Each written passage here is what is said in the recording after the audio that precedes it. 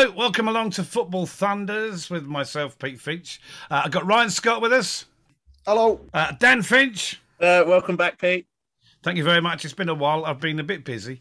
Football Thunders podcast is brought to you by the Proper Blokes Club, a community project for men's mental health to break the stigma of men's mental health and start talking openly about it. And also, Let Us Talk was created to get people talking openly about mental health in a very relaxed, non-judgmental way and raising funds through football. Follow them on Facebook, Twitter and on Instagram. Right, busy show this day, haven't we, fellas? Indeed so. Okay, I'll let you know what we've got coming your way. We're going to be talking top 5 Premier League players of all time. We're discussing Wayne Rooney, the World Cup and some plans for 2026. FM Scout Report. No Plonker Pundit because, and I'll tell you why, it is the honest reason, every time Gabby Ogbonlahor or Danny Murphy open their gobs, they put their foot in it anyway. So you can't keep calling the same people out for Plonker of the Week, can we, really? It's not so much Danny Murphy as it is Gabby Ogbonlahor, but yeah, I can't keep giving it to Ogbonlahor every week. Danny Murphy for breathing is enough as far as I'm concerned, and I think Dan concurs. Yeah, I agree. And shithousery, well, the czar of shithousery is amongst us, the Duke of shithousery. Should we not touch on Dukes at the minute? I think that's a bit touchy. Always. He paid for that. I can think of 12 million reasons why we won't talk about Dukes, I think. But apparently, the Grand Old Duke of York, he had 10,000 men. It's not quite accurate, I understand. No, there's some. I've seen a remixed version, shall we say? Yeah, we'll move on from there. Mind you, we can try suing us, but you know. Right. Picking an empty pocket. Yeah, well, mum pays. Right. Number 1, the top 5 Premier League players of all time. Top 5, and we're going to pick our own top 5. This has been tough, I've got to tell you. And I still haven't got down to me 5 yet. You're right there, Dan. You look like you've... I'm just having a moment. Carry on. So, yeah, top 5 Premier League players of all time. I found it really hard going to do this. Ryan, how did you find it? I've got 3. Oh, the last 2, I can't.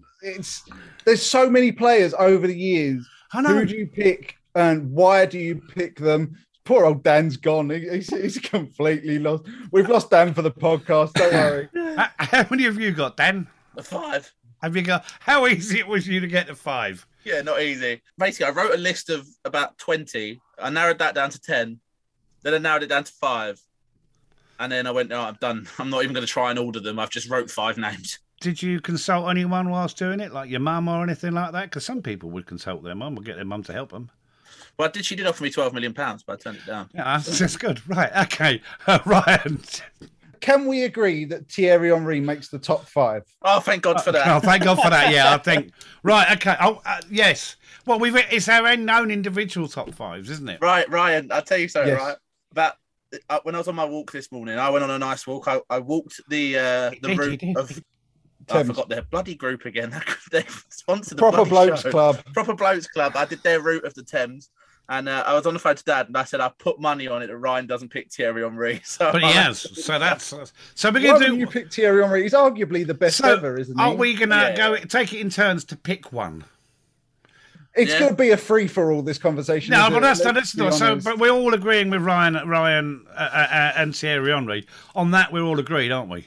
I think he's arguably the best ever. Because he didn't make much of an impact when he was in Italy, wasn't he? And he was at Juventus, but they played him as a left winger. Yeah, and he didn't make much impact. And I remember him signing for Arsenal and just thinking, well, I think they've got someone on the left. I don't think they need him. And, well, all-time greatest goal scorer for Arsenal. He's also arguably the man that kind of started the modern-day striker in the Premier League, isn't he? He was the first kind of version of what you'd call a striker today. He's not an out-and-out striker, is he? He's not. He'll score tap-ins, but that's not his business. He's not a natural goal scorer, I think is the phrase. Yeah, he's not a Shearer. No, he's... But you knew... When he got the ball, you knew something was about to happen. Now, for me, an out-and-out goal scorer is someone that scores in the 6-yard area and nowhere else. Someone like Ian Rush. I don't think we can put, and I don't think we can put Alan Shearer in the role of a natural goal scorer. He's just a goal scorer because he scored out of the box. Anyway, so Thierry Henry, Ryan, that's your first one. We'll agree with that. Dan, let's come to you. But get the easy one done with because I imagine he's on both your lists, despite his off-field problems. Ryan Giggs? Anyone? Yes.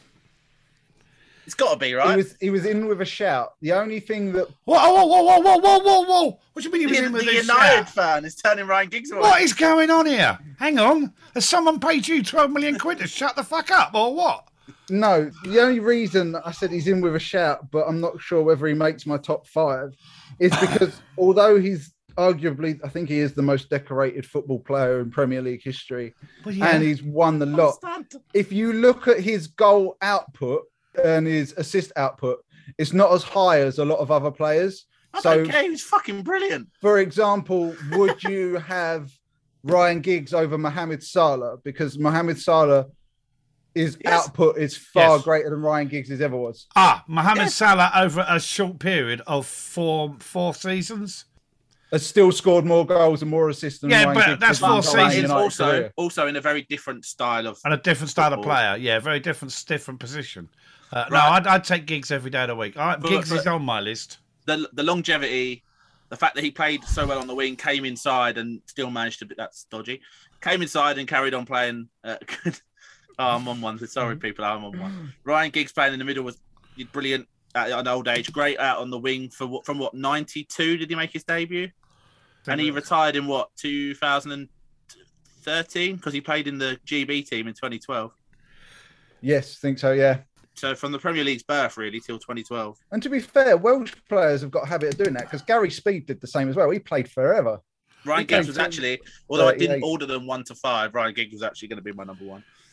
I haven't got an order at the moment for mine. I don't. He was just the one I'd put at the top. So, Ryan, two of us are saying Ryan Giggs, and the Man United fan is questioning Ryan Giggs. Really? I am, yeah.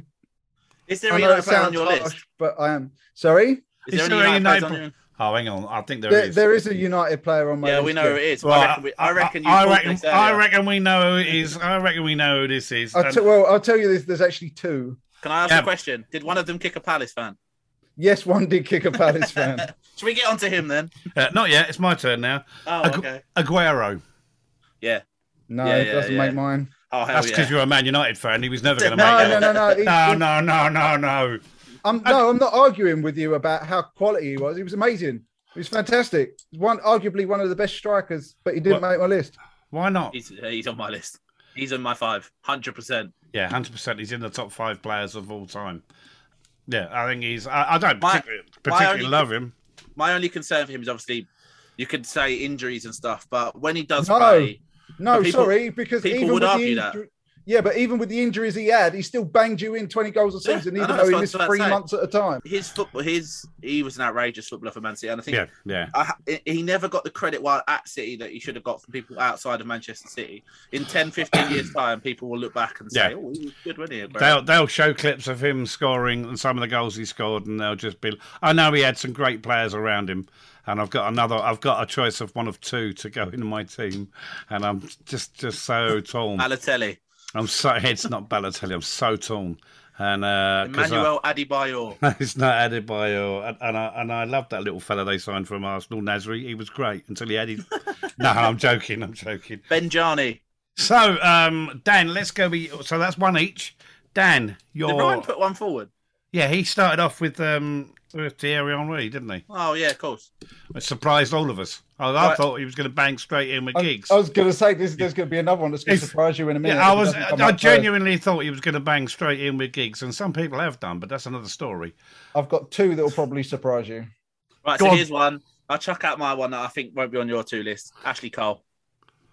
No, I did consider him, but he didn't make the list. Cole isn't on my list, but I mean, best left back I've seen. Best left back in the world for one of the best left backs I've seen. Yeah, best left back in the world for 5-6 years. I mean, to dislodge Chris Powell from the England team, you've got to be good. I knew that was coming. But yeah, I mean, what can you say? I mean, this is Chris Powell, the man who nutmegged Pep Guardiola. Come on, in an England game. But yeah, Ashley Cole, come on, Dan, talk to us. I mean, if you know football, you know Ashley Cole. I mean, came through in 2001 at Arsenal, broke on the scene. Well, no, Palace. He went on loan to Palace first. No, but I mean, that wasn't in the Premier League, though. That was in the Championship. No, but he came into the Arsenal Premier League side in 2001. Yeah. Didn't lose his place. Was there 2002 part of the Invincibles. Did a Sol Campbell. If you watch a lot of the Invincible videos, a lot of the players like Thierry Henry, Bergkamp, a lot of interviews. I watched one with Freddie Lundberg, and they all go on about how good Ashley Cole was and how amazing he was for that team. Then obviously he went to Chelsea, continued his career till mid to late 30s. I mean, when he won the Champions League with Chelsea, he was already 32, 33. And then obviously went to Roma, LA, did like a tour. But as a Premier League left back, ended up at Derby, didn't he? Yeah, did a year with Derby with Lampard, and then now he's where is he now? Everton, right? Is he coaching? He's assistant manager at Everton, isn't he?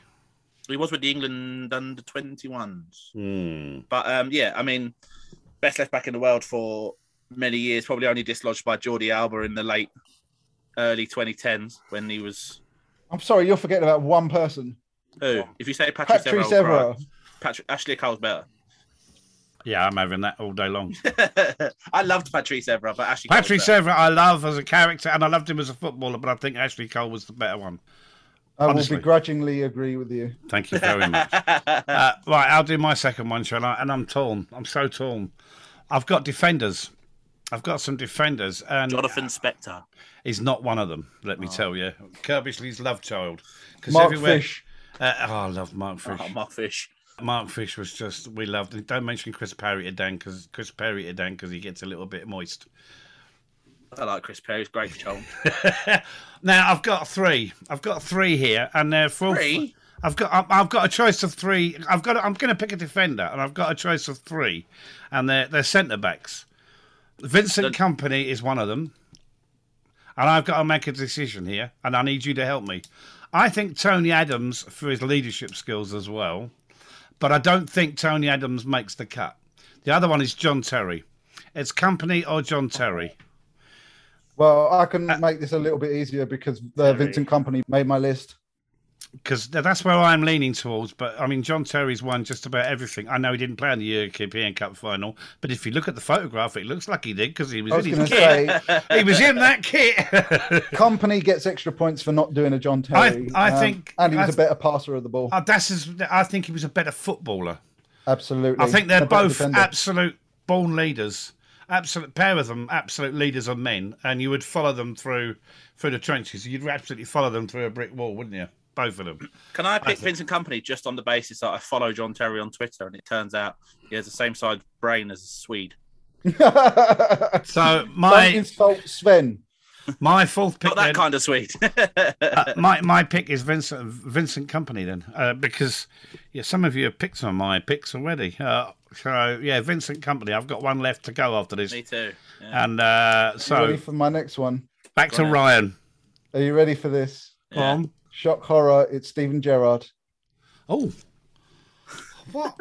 I did Gerrard. Probably of all the players we've picked, the least decorated. But he's arguably one of the most influential. I would argue it's far more influential than anyone in the Premier League, with the exception of Henry and Cantona. I've got Gerrard, and I've also got, because I've got this long list, and I've got Lampard on there, and I think hang on, well, no, Lampard was superb, but he wasn't Gerrard. And I think Gerrard could grab a game by the scruff of the net and take control of it. Look at the FA Cup final against West Ham when I was listening to someone talk about that. Crouchy was talking about it. I was into his podcast, an old episode, and he spoke to Gerrard, and Gerrard said, I had chronic cramp. He said, what I should have done normally is I'd have controlled the ball and then taken it into the box and done something. He said, the cramp was so bad, I just thought I'm going to hit it as hard as I can, which is what he did. And he scored an absolute screamer. My favourite Peter Crouch story about Steven Gerrard is he said on his podcast that they went on a night out in Liverpool. Steven Gerrard didn't want to get recognised, so he went on a mobility scooter as an old man, got into the club for free because he was on his mobility scooter. All the players were there, and everyone was flocking around the players, but no one knew it was Gerrard. It just looked like some old bloke with a mobility scooter was hanging around with the Liverpool squad. And it was Steven Gerrard. Don't forget, this is also a player who's so influential that he gave away a title by falling over. He did slip on his ass. Yeah, he did, unfortunately. He did. He told them at kickoff, do not let this slip, and then he physically slipped. It was at the end of the Palace game, wasn't it? It was at the end of the... Chelsea. They were all in the huddle, and you can hear him saying, don't let this slip now, don't let this slip, and wallop, off he went. Next week, he was on his ass. And then, and did Chelsea win it? No, it was who won the title? I think it was Chelsea. Chelsea. It Was it Chelsea that came back to Which win is it? ironic because the Chelsea fans loved Oh it. yeah, no, of course it was because it was And, Mourinho's and, title back. and I seem to recall John Terry having a bit of a slip up in a European Cup final that was a bit chaotic, caused a few problems, didn't it? So what goes around comes around. So my list is done. My 5 is done, and my next 5 I've got, but I'll let you finish your 5, and I then was going to say I've got one more. So You go one more because I've got a salty one. Right, I was going to say, well, my last one is the only midfielder I think I've ever seen of the past era, not including present day, who was better than Steven Gerrard, and that was Alex of course Paul Scholes. Well, I forgot about Paul if, Scholes. I think I had him down, but if you talk to players that played with and against him, they'll probably concur. They'll say that he's the greatest player of his generation. Savvy said the other day they're doing an interview, and I've seen a press conference for Barcelona, and they asked him who was the best player you played with. He said Messi, and he said who was the best player you played against. He said Paul Scholes. Zidane said it. Zidane said all it, yeah.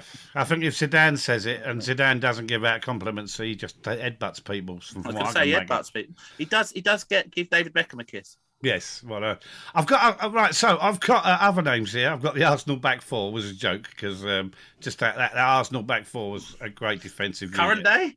No, the Arsenal back four of the of Adams, Bold, Winterburn, and Dixon. Just He's superb. a big fan of Hector Bellerin. No, he's a. I'm not a big fan of him. Roy Keane is on the list. It was close. He was close to getting. I'm fascinated that no one said Beckham. I mean, I wouldn't have put Beckham in there, but I was expecting a Beckham. Well, we gave Beckham a lot last week. Me and Ryan spoke a lot about Beckham, and now he's kind of what's the right term? Football. I don't know if icon's the right word, but he's more of like he was more flashy and stood out to you rather than. It was more of a product than I a think footballer. I've got 2 United players on my next 5, and Beckham doesn't even get into the next. Cantona, Eric Cantona. He made mine.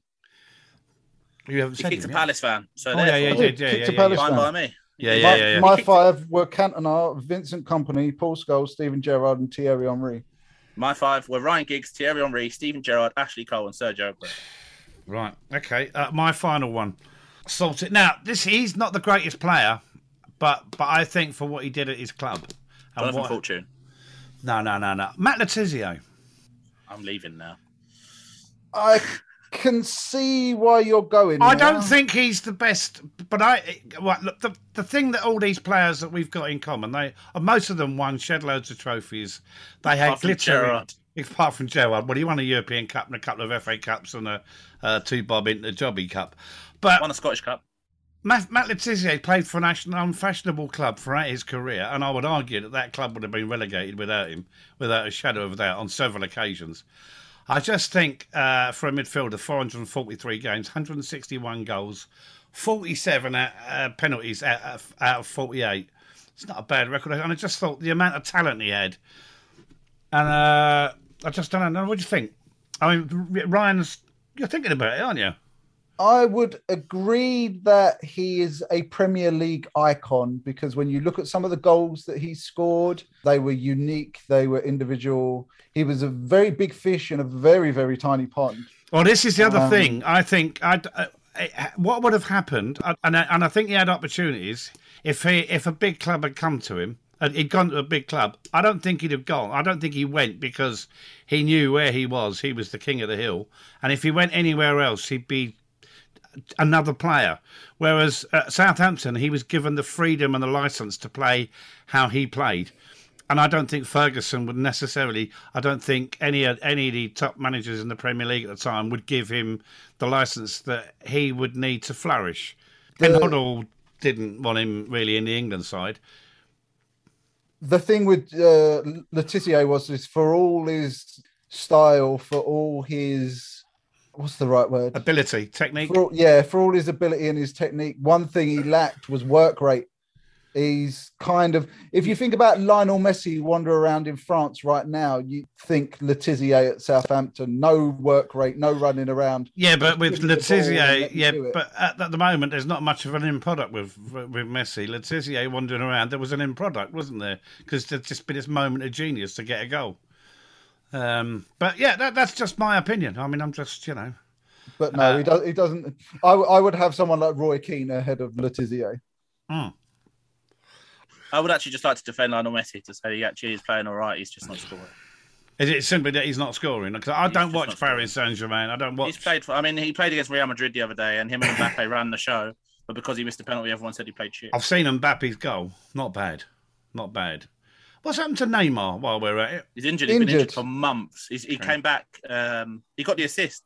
It was his first game back. Is he as good as they say he is? Because I don't think he is. I've always I think he's a bit overinflated as a. I think he would be if he had the professionalism of another player. His biggest problem is he likes to party. Right. So okay. The lifestyle that he leads isn't conducive to the job that he does. So he's chosen the wrong template in the fat Ronaldo rather than thin Ronaldo. Well, having said that, I mean, as much as you look at big Ronaldo, what a player, but both Ronaldos were a lot more successful than he was. Yeah. But my thing for Neymar is he's a big baby. He wants to be number one at everything. He wasn't at Barcelona, so he wanted to go to Paris. And he's not at Paris. He has been until Mbappe, and then all of a sudden he's gone a bit quiet. He was at Brazil, and now at Brazil they're fancying other people, and he's gone off the boil for Brazil. Okay. Can't get in the starting 11. Right, let's move on to the next subject. Wayne Rooney. Whoa! Before we do, go on. You got some more? I think we should do some honourable mention. Honourable mentions. Okay, go on. Have you got any honourable mentions, Ryan? Roy Keane would be number one. Yeah, Roy Keane, I've got in there. Leader, footballer. I mean, when you think of iconic moments for players, you think, for example, you think Gerrard, you think Istanbul. And for me, if you think Roy Keane, you think Turin against Juve. Against Juve, knowing full well he's not playing in the next game, in the final. Oh, led that team, even though that he knew he wasn't going to be playing that final. Scholes similarly as well in that game as well. It was... and a personal favourite that he's always going to be an icon of the Premier League for me, and that's Gianfranco Zola. People don't mention him enough because of Cantona and Bergkamp, but I love Gianfranco Zola. He was one of the first superstar imports, wasn't he, into the Premier League that really clicked. He was like 5'3" and he was a pocket. And he was 30 when he arrived here, and he still bossed it for a couple of seasons. He was a big part of Chelsea being where they are now by lifting their profile, by signing some. Yeah, honestly, the skills were obscene. Yeah. I think Gianfranco Zola definitely gets an honourable mention. Dan, have you got anyone else that deserves an honourable mention? So I've got one that I think is on the outside of the fire, which is Kevin De Bruyne. Yep. Yeah. No argument there. I mean, he's just that good of a footballer. Yeah. Arguably the best midfielder of his generation. Yeah, I mean, he would never be called the best player in the world because you can only be called the best player in the world by being a striker nowadays. So it's Lewandowski, Messi. I actually don't think he gets enough credit for his performances because he plays for Manchester City. I think Kevin De Bruyne is the best player in the world. Because he's associated with City and money and having lots of other good players around him. I don't think he gets the credit he deserves. I don't think he is the best player in the world. I disagree with Dan. I think that's Mohamed Salah at the moment, who deserves an honourable mention as well. I think De Bruyne had a tough start because he came from Germany to Chelsea, had a tough time at Chelsea. Then I think he went to Wolfsburg. Where did he go? He went to Wolfsburg. That was it, Wolfsburg. And then Man City said, "Well, listen, Chelsea, you've dropped a ball." That was Chelsea trying to change his position. So he started in Germany as a cam. Why do clubs do that though? Because I remember a certain Charlton player who went to Chelsea, Scott Parker, and they played him on the wing. Yeah, because that's what they did to De Bruyne. De Bruyne was a 10 in Germany. Had come through as a 10. I think he played a handful of games on the wing, but predominantly a 10. Chelsea wanted to play him on the wing. He wasn't a winger. Went back to Germany, played as a 10. All of a sudden was great again. So City signed him as a 10, and now he's dropped back into. Now he's an 8. And it's also a similar story with Mo Salah, isn't it? Any potential young players out there coming through that you think could make this list in the future? I'm going to surprise you here. I've got Dan down for one here, I think, because I'll surprise you with another one, and it's probably going to shock you from a Man United fan. But Harvey Elliott at Liverpool, I really like that boy. I think he's going to be special. Okay. Dan's having a fit. What's the matter with Dan? I know where he's going. I think Phil Foden. Okay. I thought you were going to say Declan Rice. But I don't class him as young. He's 20. I think I'm looking at 20, 21, 23, I think. Yeah, 23. I love Declan Rice. I think Declan Rice will be hopefully gets his move. I said at the start of the podcast after the Euros, I was really interested to see if Declan Rice could kick on a gear after his performances at the Euros. And boy, has he done that. I still think he needs to good. leave West Ham to improve. He will at the end of this He's season. got to leave. He has to The go. other one- He has to be playing Champions League football on a regular basis, so that limits where he's going to go. The other one that sadly I thought was on for great things has got a massive injury, so we'll see how he returns. So it's Wesley Fofana at Leicester, 21-year-old centre back, looked Absolutely. unreal, and then got a massive injury. So hopefully he comes back. Obviously, it'll take him time to get going. He's going to be out, I think, for the rest of this season. Right, can I just chuck before we move on? Just chuck in my last. I've got one as well. I've got another thing, but go on, Dan. So this one maybe isn't a top 5 candidate, but I wanted the goalkeepers union to be spoke about. Can I guess this one? Yes, it's Is obvious. it Peter Cech? Of course, it's Peter Cech. He was in has to be. consideration for me. If I was going to pick a goalkeeper, I it think would have gone. Schmeichel as well.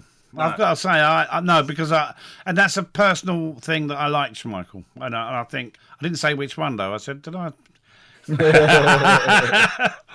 Peter Schmeichel, I thought was a superb keeper.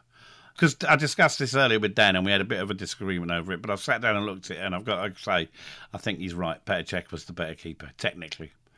Even after that lunatic cracked his head open, that was a disgraceful challenge. I think Peter Schmeichel was more influential overall, but Peter Cech was the better goalkeeper in a skill set basis. Tony Adams deserves an honourable mention. You raised him earlier. I did mention, I thought as a defender, he was pretty superb, and he looked at that. He managed that defence well, and he was just a leader, born leader. Marcus Bent? No, Francis Franny Jeffers, the fox of the box, isn't in there either. And I was thinking about MD5. I don't know. I thought, no, fuck off.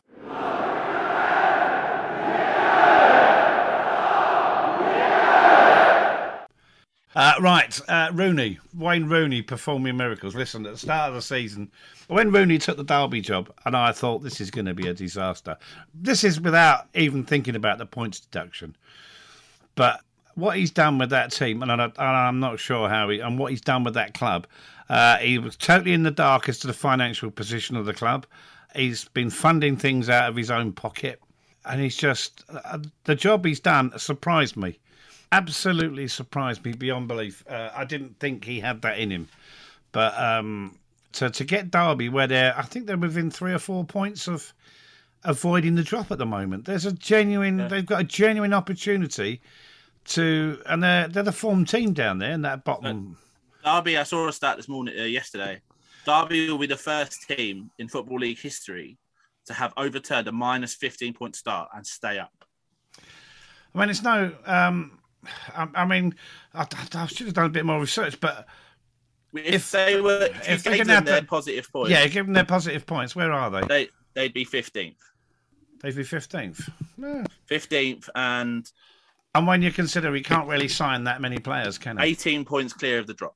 Also consider the fact that some of the players that he has signed in the summer have been sold by the administrators in the January transfer window. It's been a fire sale, yeah. Yeah, so even the players that he brought in have gone straight back out again. I think the thing for me personally that I think has shocked me the most about Wayne Rooney is actually his tactical nous and his ability. I didn't doubt him being a manager and being able to I did. manage. That's what I doubted that. I doubted everything, really. I didn't think he was right for it. Man management, I didn't have any concerns about. What I've got to give him credit for is his tactical nous and his in-game management. I think it's way beyond, because I always pictured him as fantastically talented potato, couldn't think much, but could play great football. And lo and behold, it's Shrek with a footballing ability.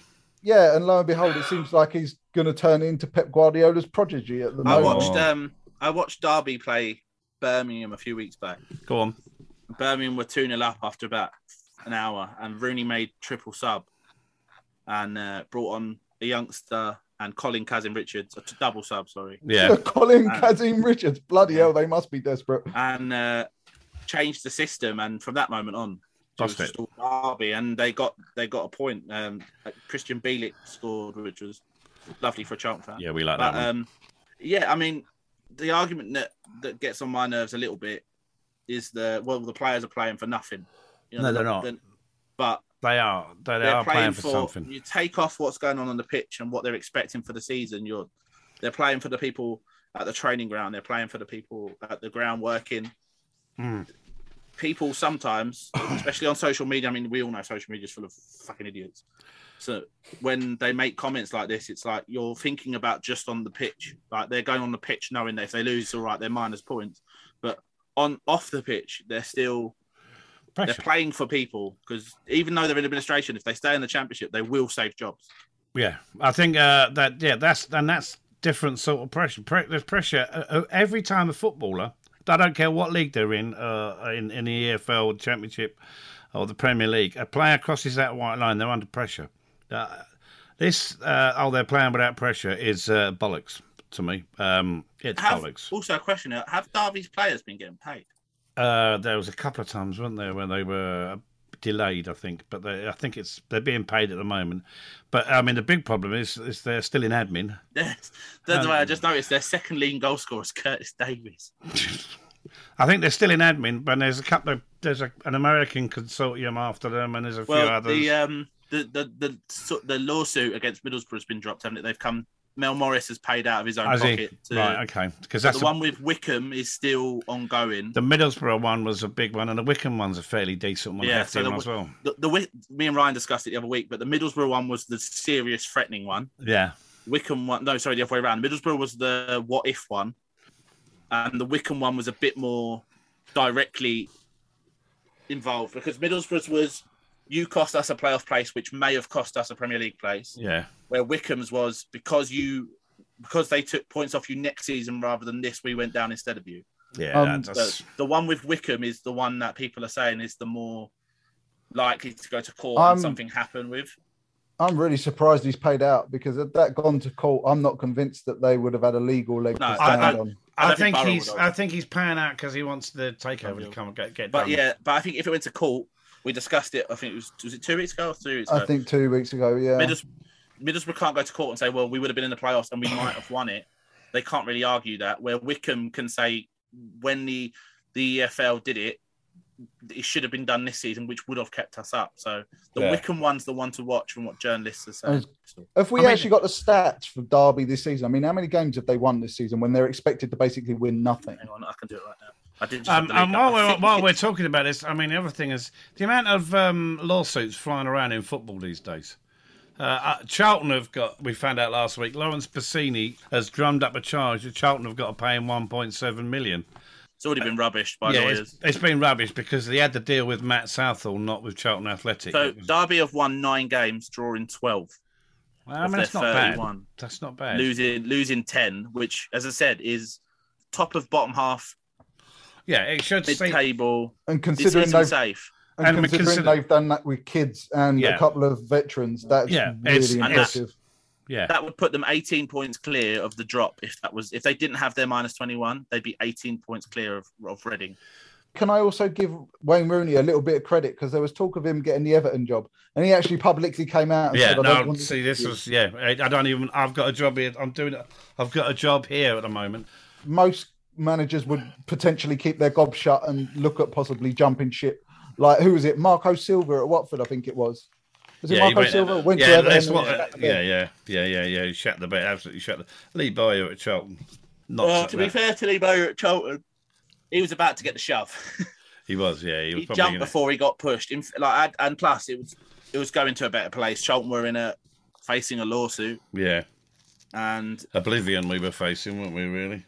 Yeah. So I don't really blame him for jumping. And also he's going to be sacked by Birmingham soon, because they're doing what they do best, where they started really well with him and everyone got excited, and now they're going back to being Birmingham.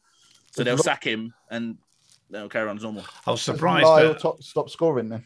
No, he's scoring. They just can't defend. They can't defend. This is their problem. Okay, so Wayne Rooney, top job. We're over the moon. We think he's doing a brilliant job. Absolutely superb job.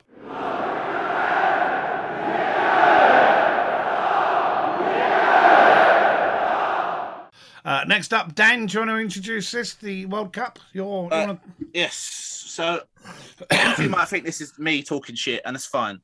But obviously the World Cup in 2026 is being hosted by the Americas, USA, Canada, and Mexico. And FIFA it's been a long time it's announced, but they've announced that they're going to include 48 sides into the World What? Cup in 2026. There's 48 sides. 48 to go to the finals. How many groups? How many games? How long's it going to Let last? me get there. Hold on. Let me Fucking get there. hell. So there's going to be 48 teams World Cup from 2026 onwards. There's going to be 16 European sides, 1 Oceanic side, 6 One. Yeah, because there's only 6 teams that qualify. It's New Zealand, Tonga, Samoa, Fiji. So Australia are going to be in there pretty much They're in in there Asia. every year. Yeah. No, no, Australia are in Asia. Are they not in Oceania? They've been in Asia for years. Okay, fair enough. CONMEBOL, which is South America, gets 6. CONCACAF 6. 9 from Africa and 8 from Asia. I can't wait to see like Uzbekistan in the World Cup. And then there's 2 playoffs, which will be done by one from each of the non-European countries will then go into a playoff for the final 2 spots. 16 European teams. 16 Europeans. It's going to get beat. It's going to be all right. I don't know. This bollocks. So hold on. Talking of bollock, this is the bit that pisses me off. 48 teams. I'm not the idea of this 48 teams is that they go into groups of guess how many? Go on. 3. What? What's the fucking point in that? So you have two games to qualify. They're going into 16 groups of 3, right? Right, get a bait. 16 groups of 3, and there will be 2 qualifiers from each group. Oh, no. What's the fucking point in this? No. Which will then be put into a round of 32, knockout, 16, quarterfinals, semis, finals. Now, the bit that gets me is, and annoys me the most, is for your lower countries that are qualifying most likely for the first time. Say, for instance, I don't know, pick an African, so Guinea. Yeah. Guinea qualified to the World Cup. They travel for a country like Guinea that have no money. They travel to, for example, the 2026 World Cup, but the 2031 is going to be in Uruguay, isn't it? Or South America. It's likely. You're going to fly them across the world to play 2 games and send them home again. No. What's the point? If you're that intent, my personal opinion is if you're that intent on doing 48, do 8 groups of 6. Yeah, I like that because that's 5 games. You play 5 games and then you put 8 through at the end of it. And you're in the quarterfinals. Go, and then you're not actually playing more games than they currently are. I like that. I like that format. You're playing more or less. I think you play 1 extra game in that format. You'd only play 1 extra game. But than you are I don't. 48 and 3 groups of 3. No, that's just rubbish. No. That's just. I worked it out. Is this another Arsene Wenger beauty? No, this is before Arsene Wenger. This is Infantino. Because he wants to do it every 2 years as well, doesn't he, Arsene Wenger? Yeah. So this was 2017. This was put forward in 2017 and accepted in 2019. No. So as I said, this is what's happening. But this is 100%. This is what is happening in the US, Mexico, and Canada in 2026. My thing is 8 groups of 6. You're playing I think it's 1 extra game than you would in a normal World Cup calendar because you're only playing 5 in your group and then you're going through. Then you start at a quarterfinals rather than a knockout. But what they want to do is, as I said, is put in groups of 3 where you send 2 through to a knockout. You've done it all wrong. Surely, again, I'm looking at it from a minnows perspective. For a team like Guinea, and how do you do the seeding? How do you do the pots? The pots are done by world rankings. You love a world ranking. No. See, on that basis alone, it's fucked. But world rankings, absolutely no. So what they're effectively doing is, as I said, giving Guinea qualify, play 2 games, and then they're going home. In the way that I think they should do it, Guinea get 4 games, which I think is respectable. Yeah, and they're going to get tonked in all. They're going to get tonked in all 4, but they're going to play 4 games. It's going to be a memorable time. You're going to have a group, but somewhere along the line, out of all those groups, you're going to have a group with 3 teams that are crap. And 2 of those teams are going to get through, and they're going to get absolutely tonked. Not necessarily, possibly. because based on how the seeding works, you'll have whatever it is, the top seeds will be in pot 1, the second group seeds. So you'll end up with a group, for instance, that's like England, USA, and Burkina Faso. Oh, yeah. No, I want to see it. No. We always have Sweden. I always want Sweden in our group. Well, Sweden, based off the world rankings, like if you're looking at into seeds of 3, so you're into 4, they'll be seeded into the 5. So these groups are 3. So is it then? So winner of Group A plays game number 4 in the next round, and see, I don't want that anymore. I don't like that. Well, that's what they're doing. I don't like that. It's where you can map out who you're going to be playing No, in the that's semi-final. exactly. Nothing else is changing. It's just as in terms of how they work out the game. To make it more interesting, I think at the end of the group stage, Back in the pot again. Back in the pot again, whack them out, and do that for every round. So it's up until the final, and then the final is But just. the problem for that they claim is logistics. It's not logistics. It's one man and a bucket of fucking balls. Could do No, it. but it's logistic for the teams. Well, then let's see what to do. FIFA have to do is the clubs all book these.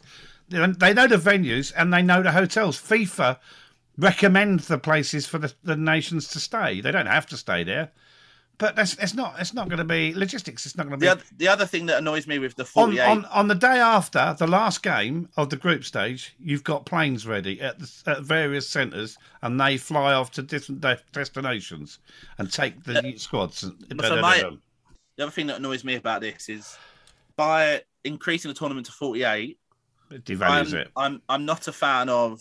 No, it's different. I'm not a fan of countries sharing a World Cup. No, I think it should be in one country only. I quite like one. I get it. Some like like the South Korea, Japan one. I understood that because they're not big enough countries. But USA is big enough to host on their own, and they have done on their own. The problem with going to 48 is there's not going to be many countries that can. No, Mexico. Many games. Mexico have hosted it on their own as well. The 2030 World Cup bids twice. There's two current 2030 World Cup bids that are in Elton. There's Colombia, Argentina, and Uruguay. Fuck that. Or Morocco, Spain, and Portugal. So that's the two. The World Cup 2030 will either be hosted in 2 European sides and an African country, or 3 South American sides. Okay, well, we'll see. So, the only thing they haven't confirmed yet is whether the host nations will automatically qualify. Yeah, that's the thing. So for 2026, they said they will. So Canada, USA, and Mexico will be there. But for 2030, they're debating whether still making them qualify. So there's a chance to say Paraguay hosts the 2030 World Cup, and they're not there. Yes. Ryan, what do you think? I'm stunned. Genuinely stunned. I can't believe that FIFA. How much more money do they want?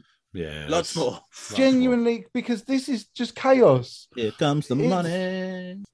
Am I the only one that feels like that FIFA and UEFA are just gradually destroying football? For no. You're not the only one. I think we've got 90% of football fans.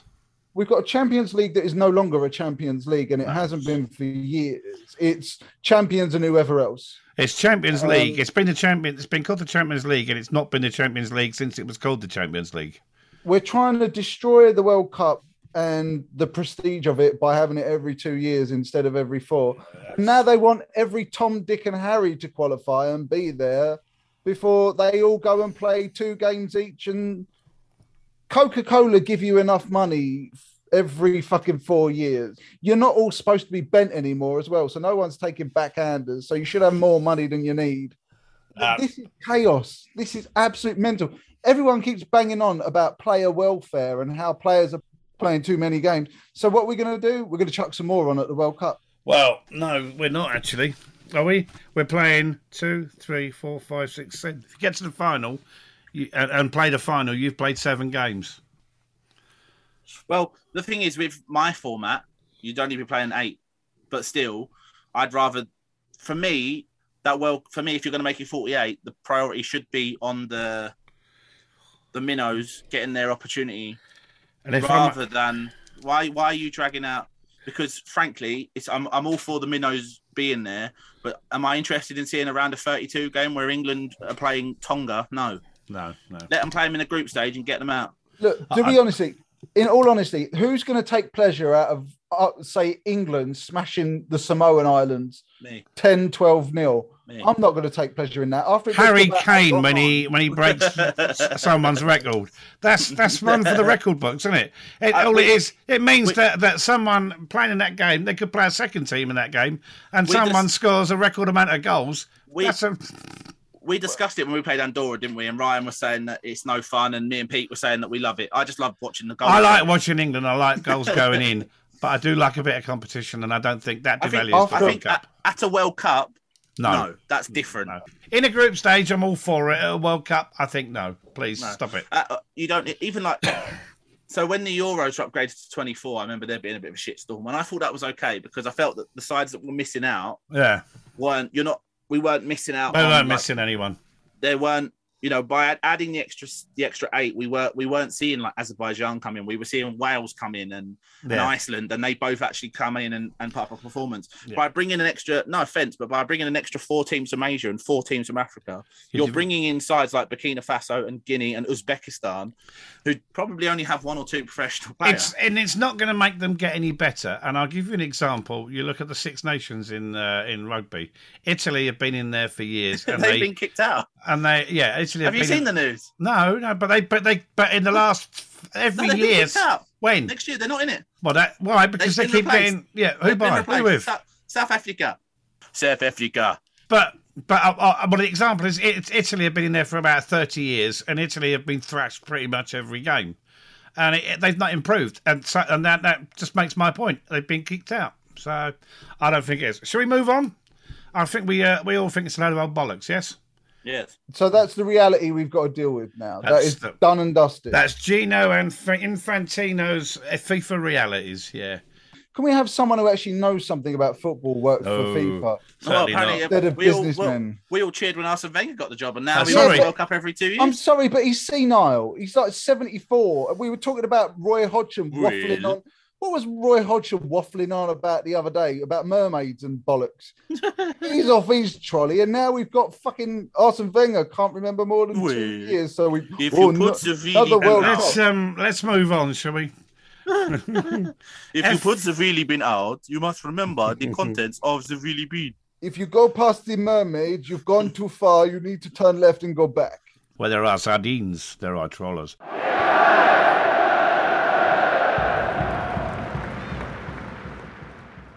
FM Scout Report. This is where we're all playing FM.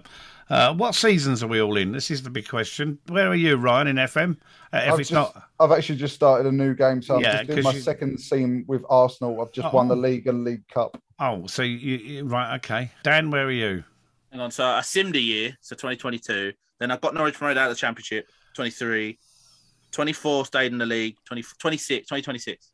I'm in 25-26. I took Preston up via the playoffs to the Premier League. I then stayed for about 5 minutes in the Premier League because Newcastle offered me a job, and I could see money. And I could see Preston allowed me not 1 penny to spend, reduced my wage budget. So I thought, first job I get offered, I'm gonna talk to them. Newcastle came knocking because they sacked Eddie Howe.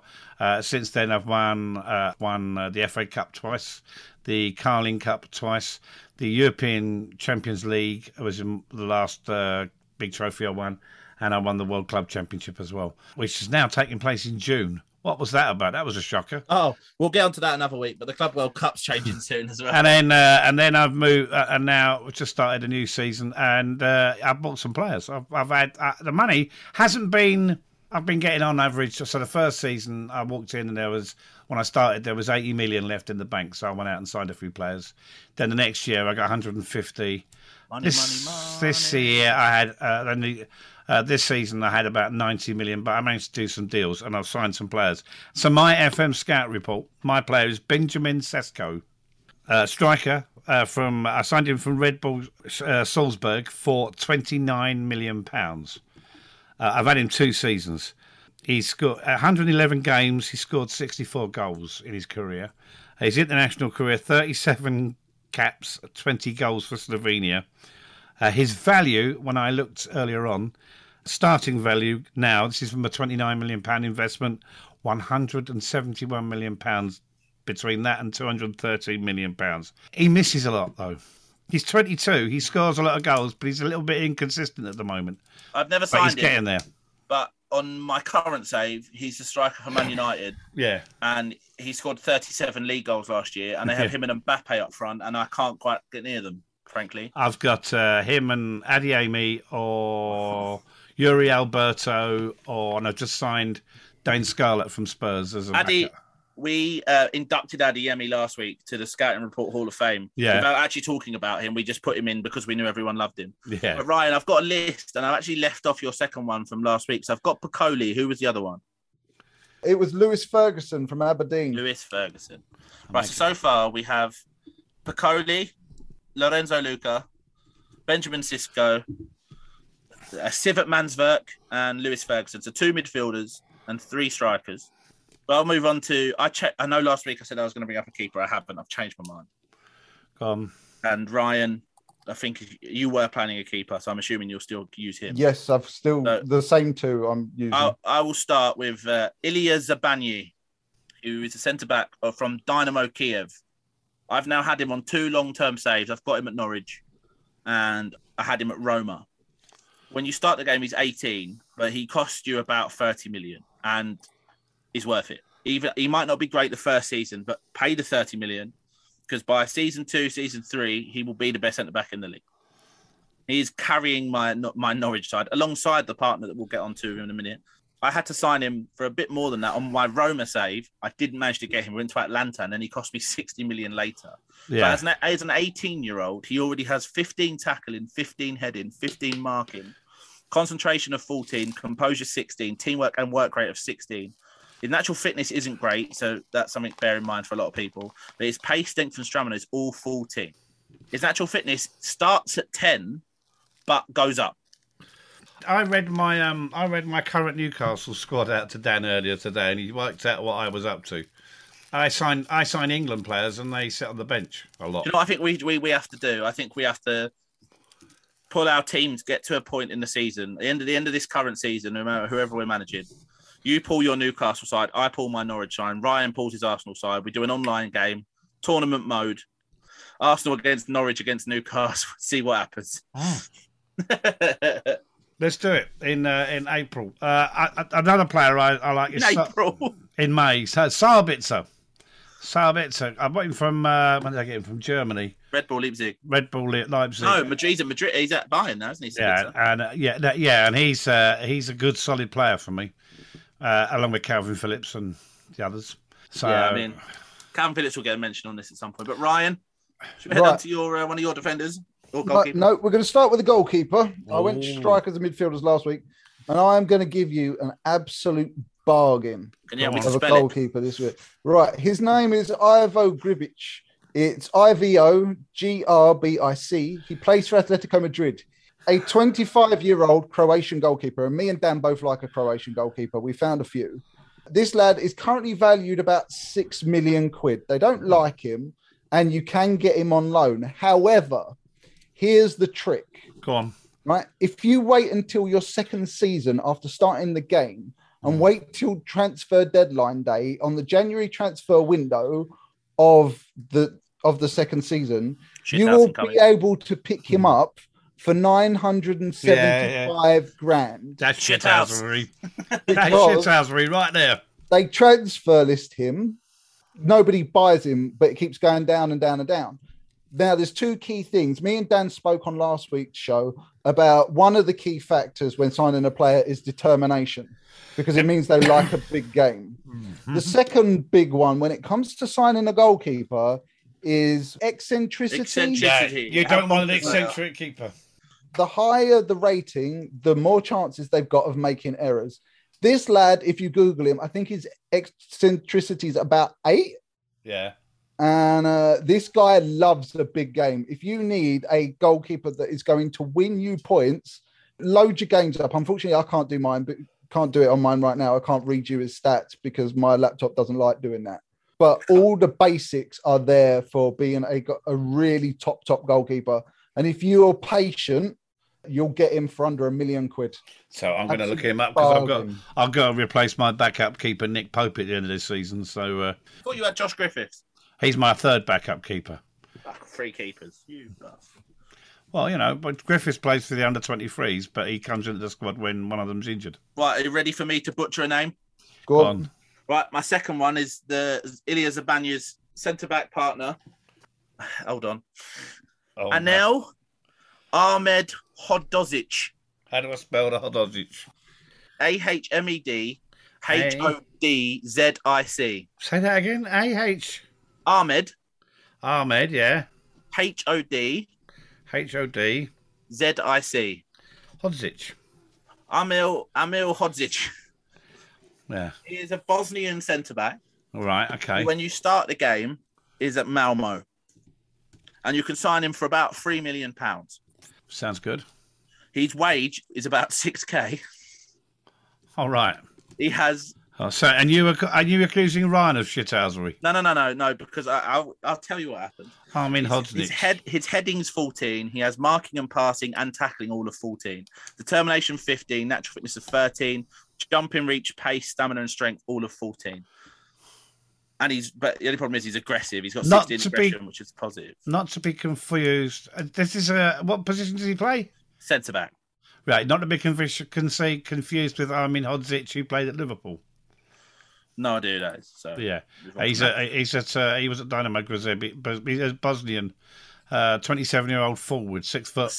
Yeah, he was signed by Liverpool for 2 years, never played a game, so it's not him. So the issue with Mr. Anel, Ahmed Ozic, as we've discovered, is he does attract a lot of interest. So on my save, he went to Man City in the first transfer window for about £4 million.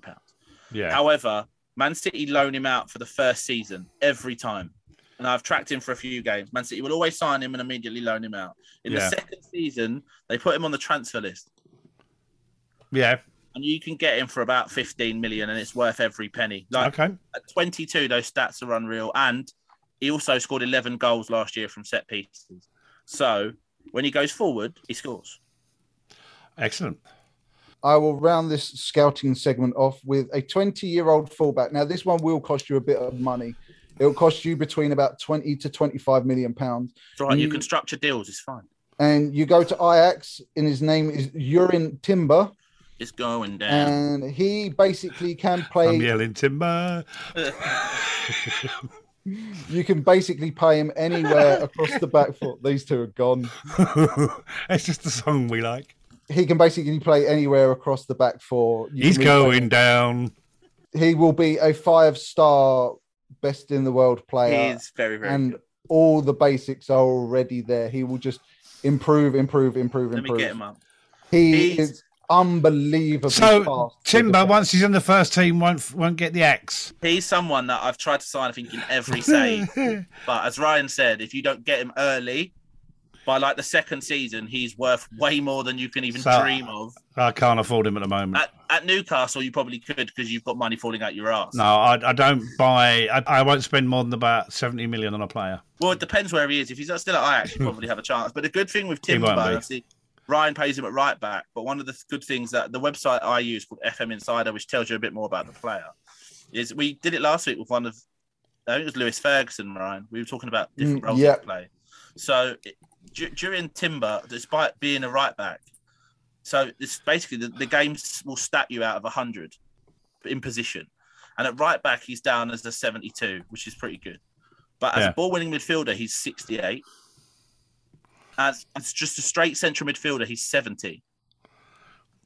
So basically from that, I mean, you probably have to train him a bit more, but that means the ability is there for him to pretty much play anywhere from the wing backwards. As long as he's not up front or in goal, he can play anywhere else. Excellent. That's good. That's good.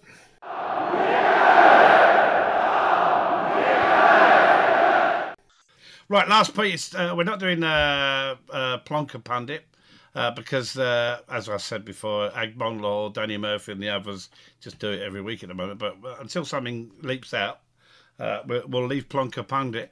But we do have shithousery. Over to you, Dan.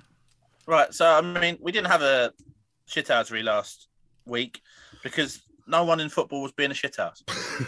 Until there was no football. Until Reading FC decided, we'll have a go.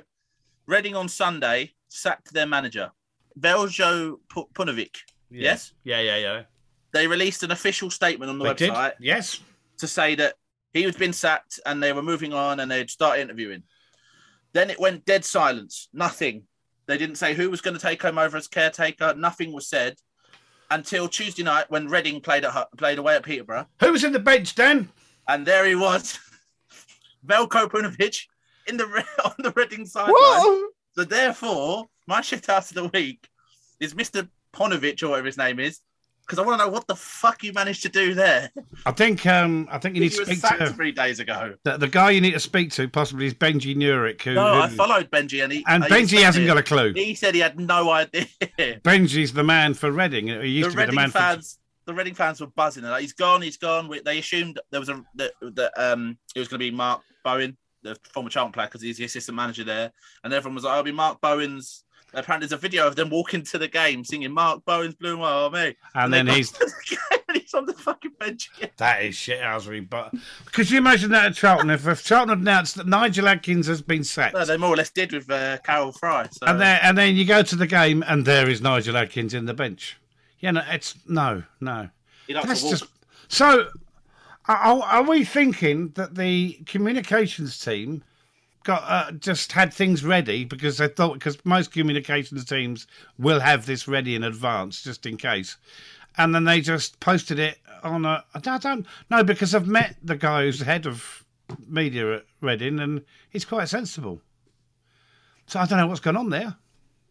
That's weird, isn't it? I found it fucking hilarious. Well, the owner, there's a lot of questions over the Reading owner, isn't he?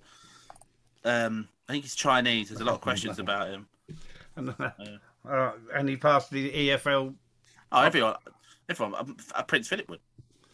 Yeah, I think, to be fair, Prince Philip's dead. I don't think he'd pass it. I think that's why he'd pick it. I meant it on purpose. Prince Philip. What did Duke of York pass it?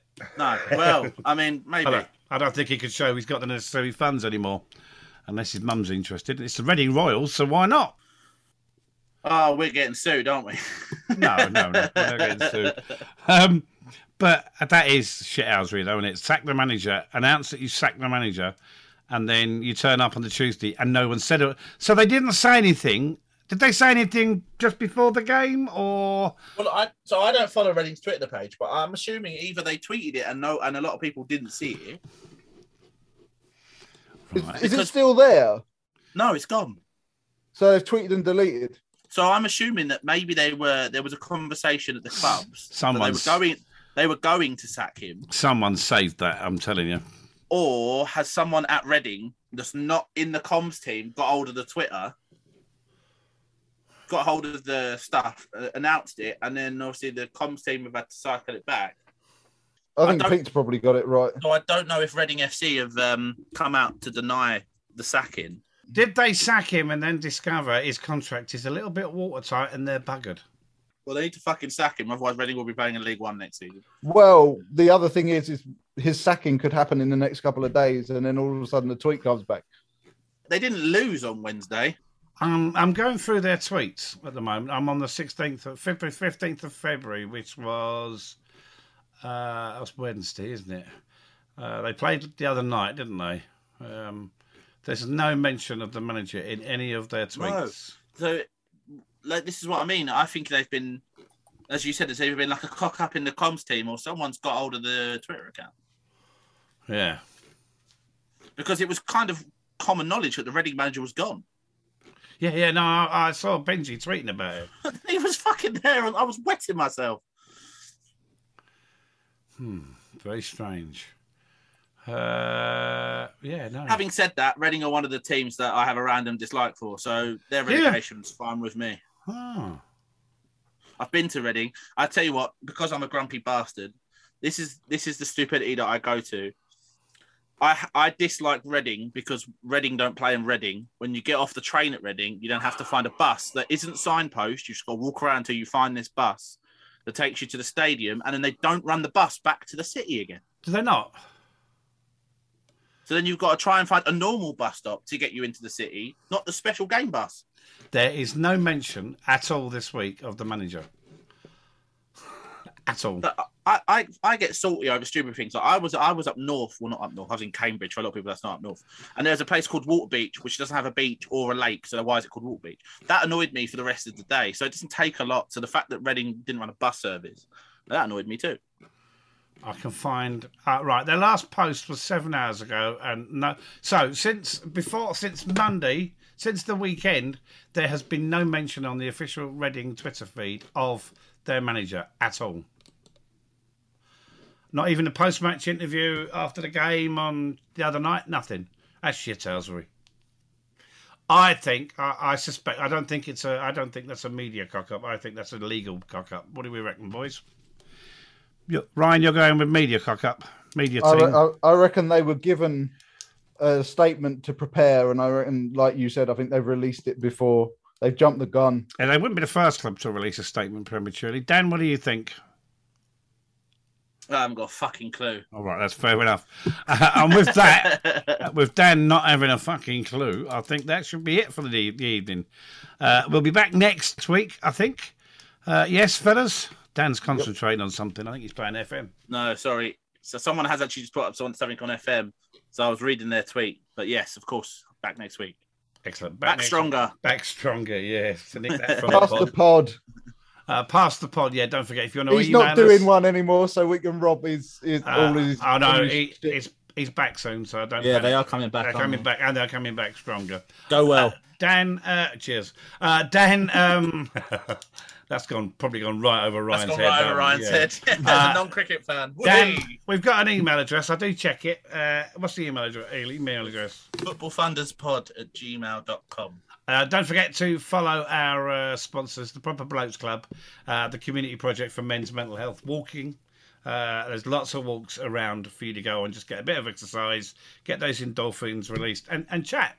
You can chat about anything. Very good walks. Ryan's done a few, haven't you, mate? Yeah, I do one every fortnight. Good.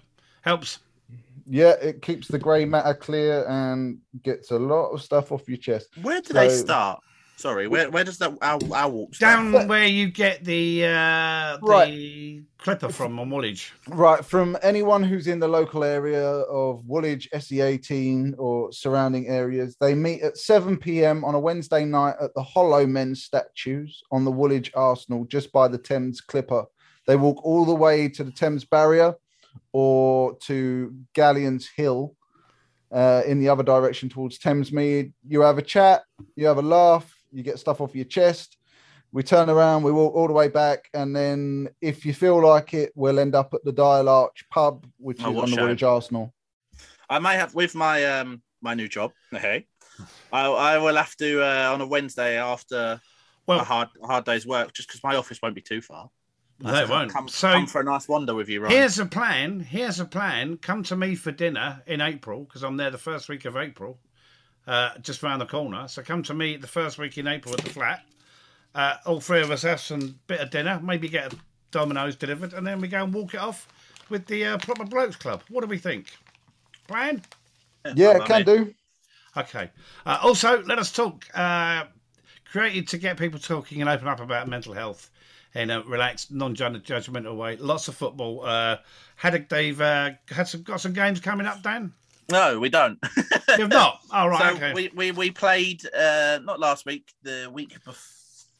No, we played a few weeks ago. We should have played last Friday. However, that's the one. The Essex charity side had to pull out. So we've been given a bye, and we were awaiting the draw to see who will play in the next round. And as far as I'm aware, I might be wrong, but Jamie hasn't told me of any games. He is trying. If you are out there and you own a charity team in East England, to be fair, they are willing to travel. Hit Jamie Leggett up on Twitter, or let us talk at @letustalk_MH on Instagram. So if I secured a non-league ground for free, would they come and play? Probably. A lot of the lads are Kent based. I've got an idea.